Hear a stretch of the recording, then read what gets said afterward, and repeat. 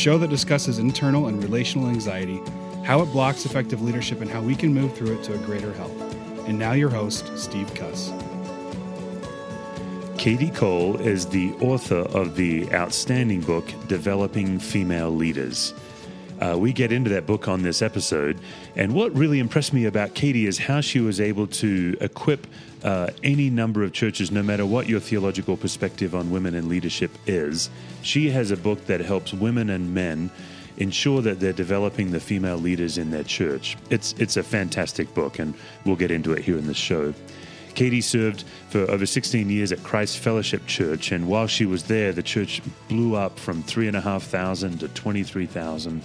Kadi served in a number of roles, her final role being the executive director of Multi-Site. She was over all of the campuses, and she also built a school of leadership to help people from within the congregation find leadership opportunities in the church. Kadi has a master's degree in human resource management. She's a certified life planner. She's certified in the Myers-Briggs and also the EQ 360 emotional intelligence training. She's also certified with John Maxwell. So Kadi brings a lot of game to leadership. And also the fact that she's a registered nurse. So she has an interesting perspective on leadership and life. I think you're going to love this interview. I began by asking Kadi just to tell us about what it's like to be a woman leader today versus maybe her mom's generation. I think for most women like me, I'm in my middle 40s. My mom grew up in a completely different world. Her mom wasn't allowed to vote till she was an adult. Like, women were not allowed to vote till the 1920s. My mom, I remember I was in, I think, the second or third grade, and my mom tried to apply for a credit card at Sears to get our car fixed, and they wouldn't give her a credit card because she needed her husband or father to co-sign the application. So that's my mom, who then raised me, who's going to have a totally different experience coming of age in the 80s and 90s. But that's a rub between us. Not a negative rub, but she isn't quite sure how to support someone like me who wants to write a book. She's like, well, I think if 100 people buy your book, that would really be something to be proud of. I'm like, well, that would, Mom, that would be something to be proud of. I'm hoping a few more people buy it, but she doesn't even, I think most of the time she doesn't even know what category to put me in. And so it's going to be different a few generations from now, but I think most men have no idea what it's like to grow up without a person of your gender ahead of you that you can look to as an example or ask a question of or imagine having their career. Very few of us as women, especially in ministry, have anyone we can look at and be like, I want to be like her one day. We're all wondering what's possible and how do I become like him one day, which is a kind of an awkward question and hard to get your head around. Well, and as I listen to what you're saying, Kadi, what it makes me think of, I think the most difficult knowledge to have is blind spot knowledge. And that's knowledge that everyone around you has and you don't have, and then suddenly you have it. And as soon as you have it, you feel exposed. And I think that is why this conversation can feel threatening to men, because it feels like women have known this for years. And we are suddenly, I thought I was educated in the 1990s. I remember going through the theological debates in school and then even leading our church when I came to our church and leading us through that. And to discover in the last couple of years, there's a whole amount of knowledge that other women have. I remember one of the pastors in our church, she's a good friend of mine. We've worked together a long time. And recently she gave me the list of everything a woman thinks in a dark situation, if she's walking down a dark path. And then next to that is a list of everything a man thinks. And there's nothing on the man, the man's is blank. And the women's is this incredible depth of nuance of what will I do if, I'm also in my mid-40s. I've never given it that much thought. I know my wife is not always comfortable alone in those situations, but to be exposed to the inner life of a woman like that was really, really telling. But you're nodding your head like, well, yeah. I think, safety is a huge factor for women in our everyday life. I think the Me Too movement has exposed how even in places that should be safe, like your job or your church, that women are constantly on guard and on the lookout, not only for ourselves, but our children. And that's an area for many families is an area of tension between husband and wife, because she wants you to slow down, or she doesn't want to have the, camper parked here. And he's like, well, that's fine. Da, da, da, So it plays out in interpersonal dynamics, but that those senses are really real. And women carry that into every aspect of their life, including their jobs. And so when we add these sort of gender biases and norms into professional environments, women are already conditioned and primed to be fearful of risking something. And when they're already trying to, any leader has an uphill battle growing in their leadership. It is hard for any leader, even in the most welcoming environments.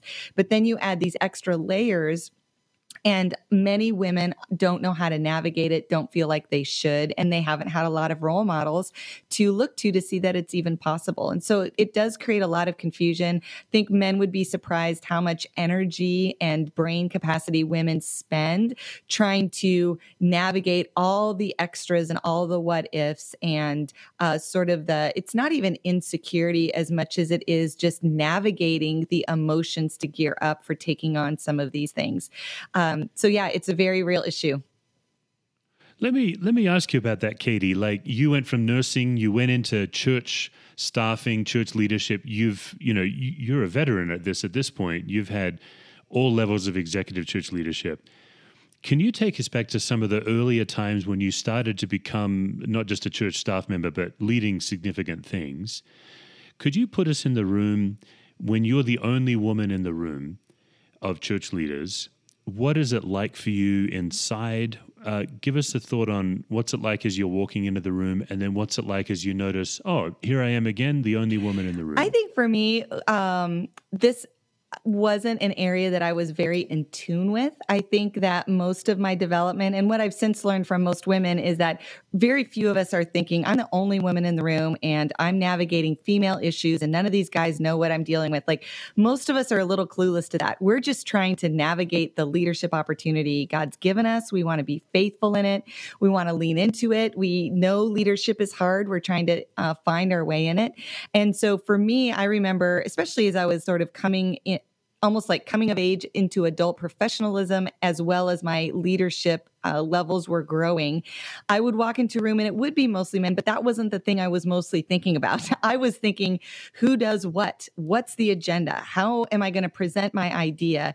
And I rarely thought about it in terms of male and female. I thought of it mostly as Katie, the person who doesn't really know what she's doing. Katie, the person who's kind of like invited here by mistake. Katie, the person who is probably going to be asked a question that I won't know how to handle. And all of these things that I took as very personal about me, my own inexperience, my own lack of ability, my own just sort of an inability maybe to navigate these higher level leadership conversations.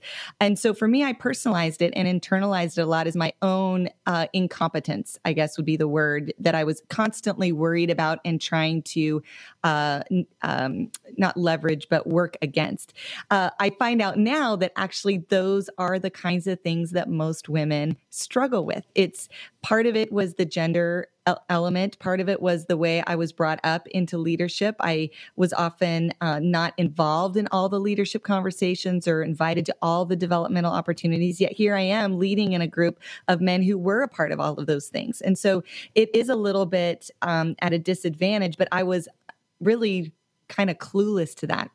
So in the research for the book, what I've started to uncover is this term that I really love, which is called the sticky floor.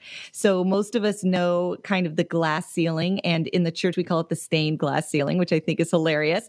But those are kind of the systems and structures, that would keep a woman from elevating in leadership or being promoted. But the sticky floor are those things that many women experience internally that cause us to question ourselves or wonder if we really belong in a leadership room. And so those are the things that now I look back and I think, gosh, I spent a lot of time and energy worrying or wondering how I was going to do, when the reality was I was actually very qualified to be in that room. Oftentimes I look back now at those men that were so intimidating to me. I had a graduate degree that they didn't have. I had more experience in multi-site church than almost all of them in the room. I had led independently and in more innovative ways than most of them had. And yet when I walked in, my assumption was that I'm the one who knows the least. I'm probably the odd man out. I have the least amount of information to offer, the least amount of insight. And so that navigation, I think, is a common experience, but one that's hard to even know you're in until we start talking about it in contexts like this.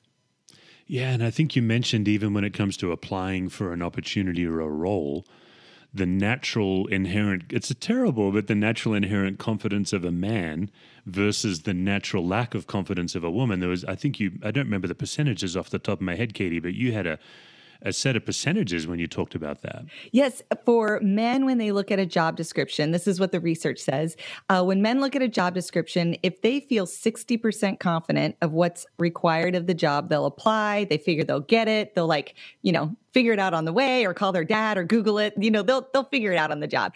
For a woman, when she looks at a job description, she needs to feel 100% confident of every aspect on the job description, or she won't even apply, which I find so fascinating, because it's not even that she's worried she won't get the job. She actually self-selects herself out of the job by not even applying and putting her name in the hat.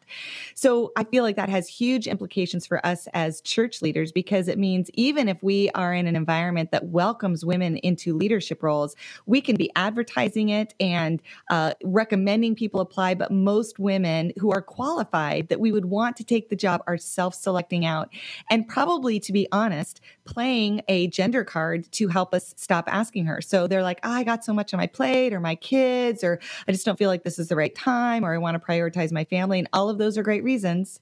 But I've learned to push in on those conversations and really challenge women to not just think of this as adding more to her plate, or to think of her calling as one calling at a time, but is there room to have a win-win? Is there a possibility that you could take on even a piece of this role? Or could we actually help you get assistance or help? Or is there a way to manage your kids differently? And I certainly don't have an agenda that every mom goes back to work full time. I'm not saying that, but I do want to lean into the conversation based on that information alone, and at least have a secondary conversation with high capacity women that, if I were to guess, could probably organize and lead herself in a way that she could win at this job and still win in all of her priorities at home.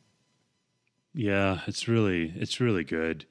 Another thing I love that you did in the book is how you addressed what's famously known as the Billy Graham rule, which obviously the Billy Graham rule is comprehensive. It's about money and accurate attendance, but the part as it relates to your work is male-female relationships in the workplace and appropriate and inappropriate behavior.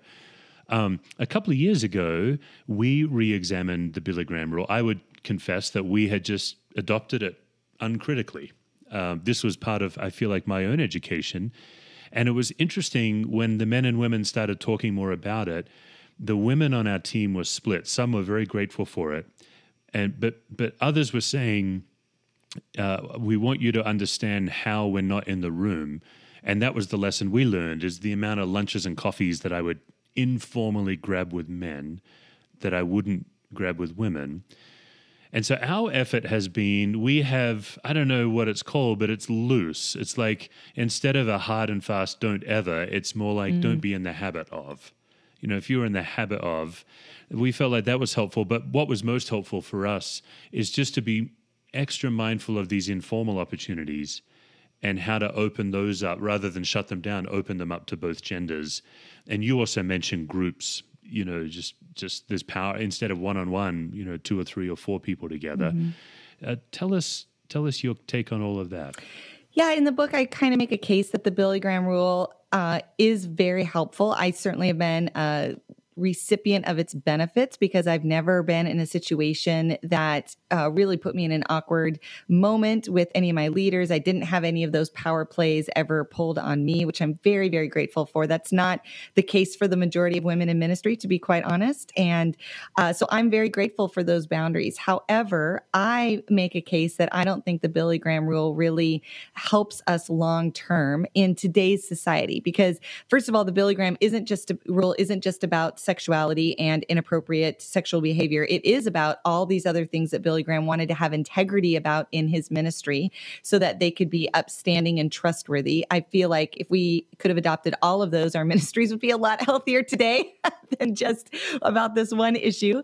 But secondly, I think it's important for all of us to remember that as you get higher in leadership, it's less about skill set and it's more about your emotional intelligence and your ability to relate and connect with people, because it gives you influence. And the higher you go in leadership, the more influence matters. Well, that influence is built through relationship. Trust is built through communication and connection and time and authenticity and vulnerability and all of those pieces that we use in any sort of relationship. So when we kind of draw a big broad brush and say women cannot be meeting one-on-one with a man ever, that means that almost all of the higher level leaders in their church, she's never going to have an individual conversation with, which is where you would learn your senior pastor's real heartbeat behind why he's doing what he's doing. It would be where a leader would learn her real heart's desire or passion area and what next promotion she would be most interested in taking.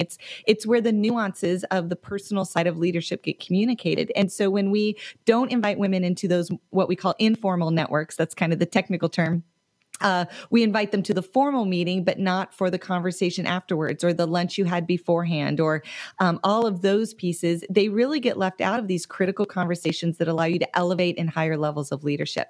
So I think what you're talking about, Steve, is exactly right. The first part of it is really being aware that there are leadership contributions I'm making to some of my staff members that I'm not giving to other staff members. I am systematically discriminating against a percentage of who I oversee simply because I don't feel like I can go grab lunch with them, which is totally fine and appropriate. And I actually support any practices of safety and purity. I want to support those. However, if that's all you do is just acknowledge it and not ever change your behavior, then as a leader, you're really not including all the giftings and all the potential of all the leaders God's brought under your care and stewardship. And so simple practices like you mentioned, what I suggest in the book is always taking two people to lunch. So why make it a one-on-one conversation? Just bring a second person. Even you taking two guys to lunch lets me as a woman know I could be in on that if I wanted to be, or if he asked me to be. When I watch you go off one-on-one, I automatically know I'll never have that with you. So simply changing your practice, even if you aren't quite ready to include women at those levels of leadership conversation, having the practices that change that. And by the way, Steve, I feel like it's important for most of our higher level male leaders, especially if you've been leading for a while, to realize you heading off with a young man from seminary is not necessarily above reproach in today's culture. It's just not as protective as you think it is. And so we have to be thinking more globally. We have to be thinking about our LGBTQ culture. We have to be thinking about the fact that most people are interacting inappropriately online and through social media. It's not even happening at a restaurant. It's in some dark corner somewhere. So those practices, I feel like, although are helpful, are not really giving us the safety that most of us think they are. And I think many churches are actually navigating that right now, that some of these practices didn't protect them from the exposure and the sin that they thought that it was going to. That's right. I love that. The Billy Graham rule cannot cure duplicity. Mm-hmm. You know, and the other thing I found, I enjoyed it, Katie, like when you mentioned the absurdity of taking two cars to the airport for a conference, but then being 1,000 miles away in the same hotel, and just some of the absurdity that comes with the rigidity. Yeah. And then, what was helpful for me was to hear from women, and not just in my own staff, but nationwide. I think women are speaking up and saying, why are we painted in such a seductress? Like, why are men so fragile that a man and a woman can't simply have a professional business relationship inside the church when they can have it in corporations all over the world. Like it is an odd assumption. So I really appreciated how you're dislodging it and disrupting it, and also just provoking us to find a different way. I think if there's ever a male leader who doesn't have to worry or have so many protections, I would hope it would be the leaders in our churches. And that if someone really doesn't feel like they are spiritually or personally strong enough to have a one-on-one conversation with a female without it being a temptation, I would just pose that I think there's bigger issues going on that probably would disqualify them from leadership in your church Right. anyway. So again, I don't want to undo all of our protective practices because I think they're very important, but I do want to just challenge us that if we have to be so protective, we're excluding 61% of our congregations from leading, we might want to look at this situation from a different angle. Yeah, right on. Okay, this next question I say with fear and trembling as a guy. We welcome your hard questions, Steve. Not hard for you, hard for me to say. You write about the queen bee syndrome. I have not heard it called that before, but I've experienced it. And this is my question that I say fearfully because I know some of my team listen to this podcast.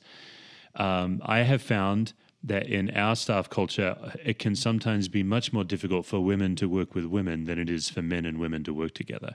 And I think it's the queen bee syndrome you're talking about. Could you explain what it is first and then give us your thoughts on it? So the queen bee syndrome was coined based on some research quite a while ago that was looking at early female leaders in very male-dominated environments. And what ended up happening is that when one woman would sort of break through the glass ceiling and sort of rise to the top, everyone was a little surprised that she wasn't bringing droves of women with her. And so there was kind of this, I don't know, I guess the other phrase with it would be sort of like a cat fight, when women just get competitive and kind of like gossipy and manipulative, all the bad things that come with sort of the stereotype of a female gender role. And I would say probably that happened a lot. I think I've experienced it. I think I've been tempted to have it, to be quite honest. And so it is a very real thing. However, the later research is really pointing to the fact that that's not a female issue. That is a conditioned response that happens whenever there is a scarcity of something for any minority. So if you put a whole bunch of men together and there are a minority of some ethnic descent and there is one spot available for them, they will become competitive with each other. These aren't usually advertised limitations. They aren't things that we say, we have room for one female on the board of directors. But we all know when we look at it that there is resistance to females in leadership, or there at least isn't an overt attempt to get a certain percentage of women on the board or whatever the leadership team is. And so we know that if there's one woman up there, there isn't room for two.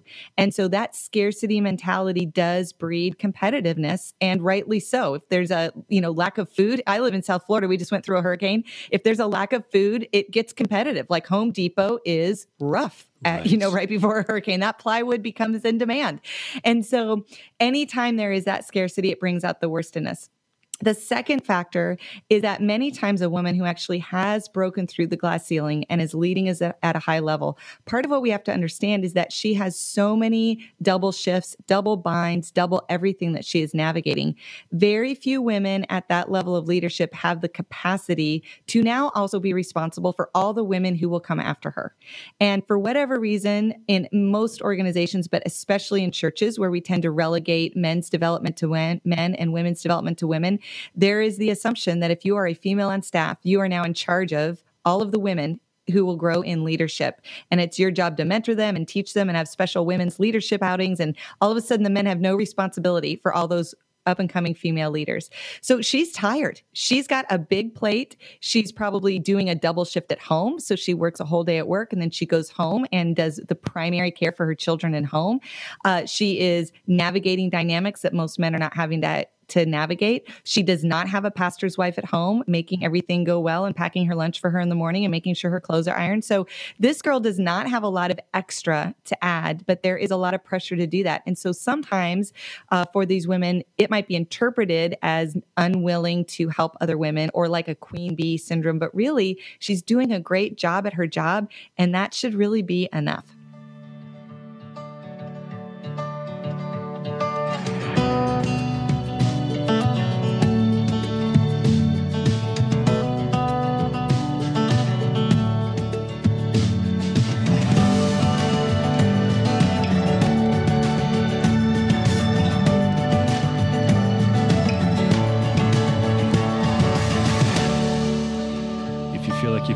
vitamins, it's probably time for the I'm ready. Gauntlet of anxiety questions. I just love that you call it that. Yeah, it's totally tongue in cheek, but it can feel a bit invasive. I've heard it once described as a combination of a roller coaster ride and a proctological exam. So, somewhere between those two. Let's start, Katie, with the physiology of anxiety. I believe that anxiety gets a grip on us and oftentimes drags us down a path before we're even aware that we're anxious.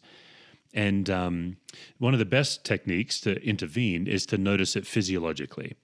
So for you, if you had to choose between a spinning mind, a racing heart, and like a tightening gut, where does anxiety begin for you? I am 100% a spinning mind. I would say that my personal inner thought life is probably my biggest barometer for how I'm doing emotionally, spiritually, even physically. It's a lead indicator for me of all sorts of other issues. And for me is a foundational piece to just health and wellness as a person, but also a great indicator when something's not going right for me. Okay, great. Now, I think one of the great sources of anxiety for any leader is when you're in a situation and you don't know what to do, but because you're the leader, you have to do something. I think young leaders believe the lie that we all outgrow this. Like one day we will actually know what to do. Would you be willing to give us a time where you didn't know what to do, but you had to do something? What was that? Well, gosh, I feel like I have a million of these, including like yesterday. So I do think as we grow as leaders that what stumped us 2 years ago is automatic and easy now, but we have a new thing that's stumping us. And so that's probably the way that I look at part of what I feel like helps me in my own kind of anxiety journey is remembering the thing that I wasn't good at 2 years ago and acknowledging that I've learned and grown and it's actually kind of easy for me now. It gives me courage to take on where I'm stumped in my leadership now. And part of that for me is the faith journey of knowing that God's hand delivering me opportunities that aren't meant to stump me. They're actually meant to stretch me and grow me. So that growth mindset, I think, changes the dynamic. It feels more like an adventure with the Lord to figure out than it does something that's going to take me out of leadership or undo the work I've been doing. I can think of a particular situation. I won't give too many details, but I was a little bit in over my head in the leadership opportunity that had been given to me. And I was young in my leadership. I didn't know how to ask for help. I kind of have grown up always with the assumption that everyone knew how to do these things. And I'm kind of the only person that's clueless. Like, for example, just to clue you into my personality a little bit, I remember learning how to make macaroni and cheese when I was in college and just not knowing how to do it. And realizing there were directions on the box. And I was like, you're kidding. I've been trying to figure this out like on my own. This was, of course, before Google, but I was just like, I had no idea there were instructions. And I think that's my approach, my default approach to most of leadership is that I should know how to do this. And so I just better figure it out rather than going, there's probably directions somewhere. Someone's probably done this once before. There are probably people who love me and want me to succeed, who would love to help me with this. And so those areas where I get stumped like that is usually because I don't know to ask for help. I don't want to feel vulnerable or expose the fact that I don't know what's going on. And so that's the example that I think of when I think of really being stumped and what I needed to do differently. That's great. One source of chronic anxiety for a leader is when we think we need something in any given moment that we don't actually need. So back in my days as a trauma chaplain, believing the lie that I needed to know what to do and I needed the answer. Nowadays, I've battled this all my life, the need to be impressive or the need for someone to understand me. So if I'm in a meeting and I'm being misunderstood, or particularly if my motives are being called into question, I get really anxious. Are you able to name in this moment just one of the needs that you believe you need that you actually don't need? I definitely think I probably constantly feel the need to have an answer that's different than anybody else. A unique answer. A unique answer. Yeah, that my perspective or my take on things or my insight is a fresh voice or a different thing. And I think part of that is because one of my gifts is those kinds of things, bringing new light to topics that maybe have been looked at in a certain way. I think this book is like an example of that. But I think sometimes it's easy for me to take it to an extreme that I've got to have a unique answer to every situation that's coming up, when really sometimes the standard one works really great. Shoot, that's the worst. Oh, that's great. That's a great answer. I've asked this question on, we're about 30 guests into the show. I've never had that answer. I love that answer. So for you, the greatest compliment is something like, not since the time of Jesus have we heard such insight, or something like that, right? Is that what it's like? I haven't gotten that yet, but I probably am secretly aspiring to it. Yes. That's the home run. Yeah. That's such a great answer. The creativity, when you have, like for me, I love creativity. I love new and innovation. I love to think about the future and what could be. And so for me, I live in that space. So I want to hang out there most of the time. So, like anything, I'm sure you've talked about this on your podcast, but our greatest strengths tend to be our greatest weaknesses. There's a shadow side to those things in a fallen world. And so when I get stuck, or when I'm, hitting my head against the same wall over and over again, I've learned to look at what is the strength that I'm misusing, that I'm walking outside of God's Spirit. I'm trying to leverage it in my flesh. That's usually my best indication of where I've gone wrong. Well, and what I like about your answer too is you're driven, you're conflicted by what does the situation require versus my requirement to make it unique. I think most leaders could relate to that. That's really great. All right, let's try this one, Katie. Like this podcast doesn't just focus on a leader's internal anxiety. We also equip people to notice anxiety in groups. And the theory is that people catch anxiety the way you catch a cold. It's always contagious. And without a non-anxious leader in the room, the most anxious person in the room always has the most power. And it doesn't mean that they're afraid or worrying. Sometimes anxiety looks like raising your voice, interrupting somebody. Mansplaining, by the way, is always an anxious response. That's so good. I love that sure insight. You do. Most ladies like the mansplaining part. And if you'd like to know more about mansplaining, I'd be happy to tell you all about it. Just a little attempt at humor there. Tell us about a time where you've seen anxiety be contagious in a group. I think that, especially in ministry settings, I've seen that anxiety happen when we misuse the urgency of the gospel to motivate team members to kind of go above and beyond. And this is something I've started to really spend a lot of time contemplating, because navigating emotions and creating energy and momentum around something is a huge part of the influence of a leader. But there is a tendency that I see now that I work with churches all over and do more consulting. I get kind of a broader view of the kingdom and sort of our leadership practices. And I do think that one epidemic that I'm starting to see is just the manipulation of anxiety for more output from staff members.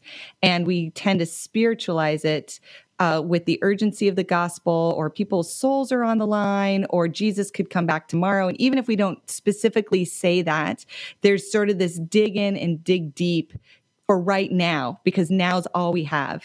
And I think that spreads like wildfire in a group setting of people who care about the gospel, who love the Lord, who want to help lost people.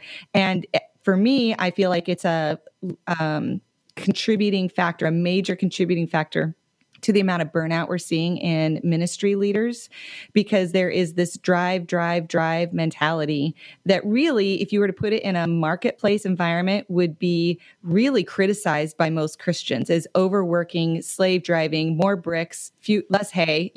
All of that is what it looks like, but we spiritually justify it. And so I think when a leader uses that for people, or even a leader comes in with their own worry about not pleasing God enough or not doing enough for the Lord, and I bring that into my ministry leadership and I spread that to my team, that none of us are doing enough. First of all, we're missing grace. We're not living out the actual gospel, but then we're killing our bodies and our emotions and our relationships for the sake of something that isn't actually spiritually fruitful. Does that make sense? I think that's an amazing answer. And what I'm struggling with is I think that's actually a unique answer. So I know you love to give unique You don't want to affirm my... I actually really do. I totally want to affirm it. I just don't want you to feel like I'm playing, because straight up, I think that's great wisdom. Truly, that was great. To that end then, Katie, my experience with leaders, and in my own case, this is true, I tend to die on every hill. I don't steward my care well. And I think most leaders, we do this. We rush in, and sometimes we shortchange people's experience by trying to relieve them of a burden. I would like to hear from you any thoughts you have on the difference between loving somebody by carrying a burden and loving somebody by walking alongside them. Both are appropriate, but my tendency is to always rush in and carry. What's your take on that? I think that is a really great question and a great thing to think about, because all of us sort of have a different driver of what causes us to lead, and particularly causes us to help and minister and shepherd when we think about it more in terms of like the caring of people. I think part of what we have to do is really look at our own motivation of, is there something I'm getting from this where I could actually be manipulating the situation or even this person's needs to fill something in me that's not being filled where it should be, which is really in our wholeness and oneness and walk with the Lord. And so when I'm serving myself, even if it looks awesome and is greatly applauded by other people, and even if the person I'm serving is appreciative, if I'm doing it with the wrong heart, gosh, Jesus does such an amazing job of calling out the heart to our actions more than our actions ourselves.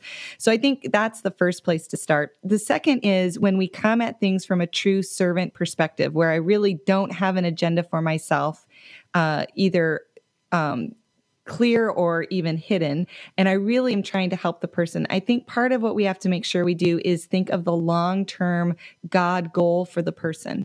And that idea of caring too much or undoing someone's burden is such an easy thing to fall into, because we're coming from a source of strength and we're coming from a place of ability and the ability to help. And if we don't see God's long-term vision for people and the situation, and really we get that through scripture because he's so clear on how he does work with people. If we don't have a God perspective in those moments, we feel like the goal is to relieve pain or the goal is to stop suffering. And sometimes it is, but sometimes, especially when it's more growth-oriented pain or emotional suffering that is cluing someone into the fact that something's wrong, when we relieve that, we're actually stunting their growth and really stunting their sanctification.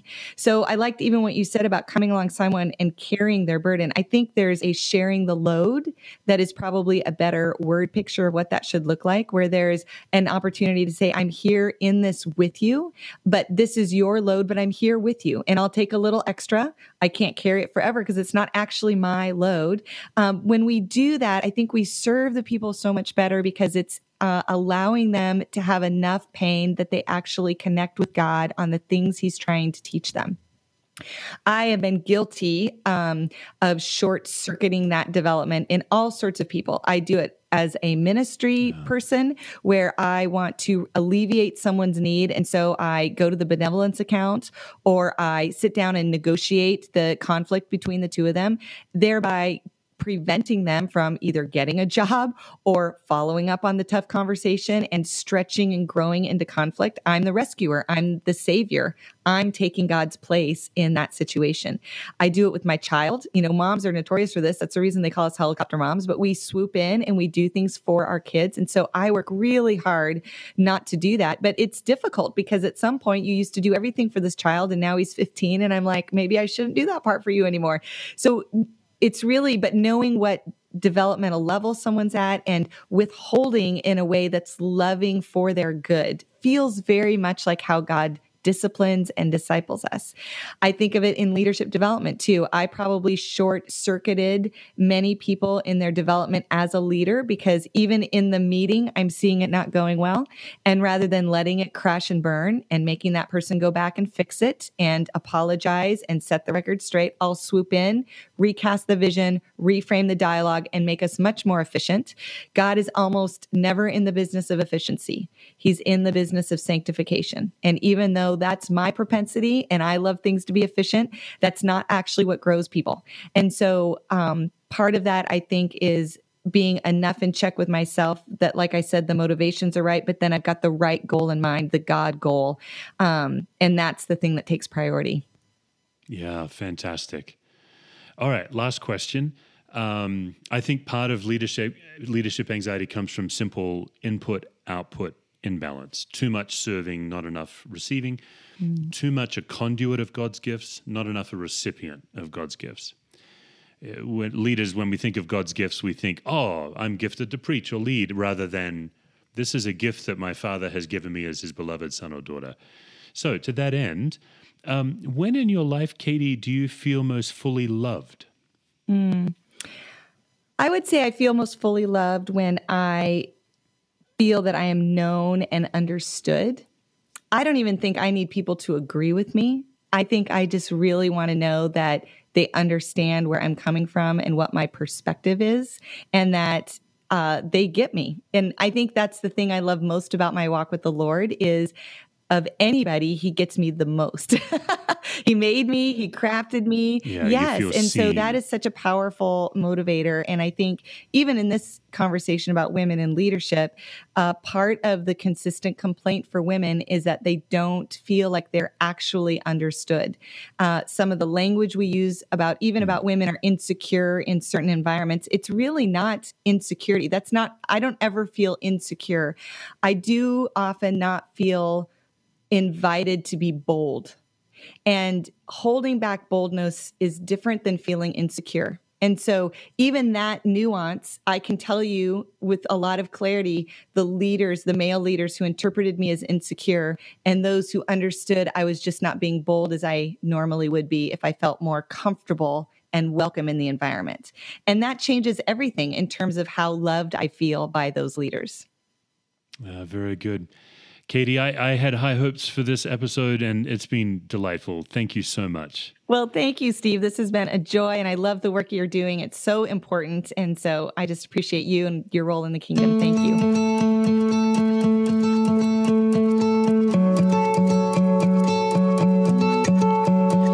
This episode has been a production of Brendan Reed and Steve Cuss.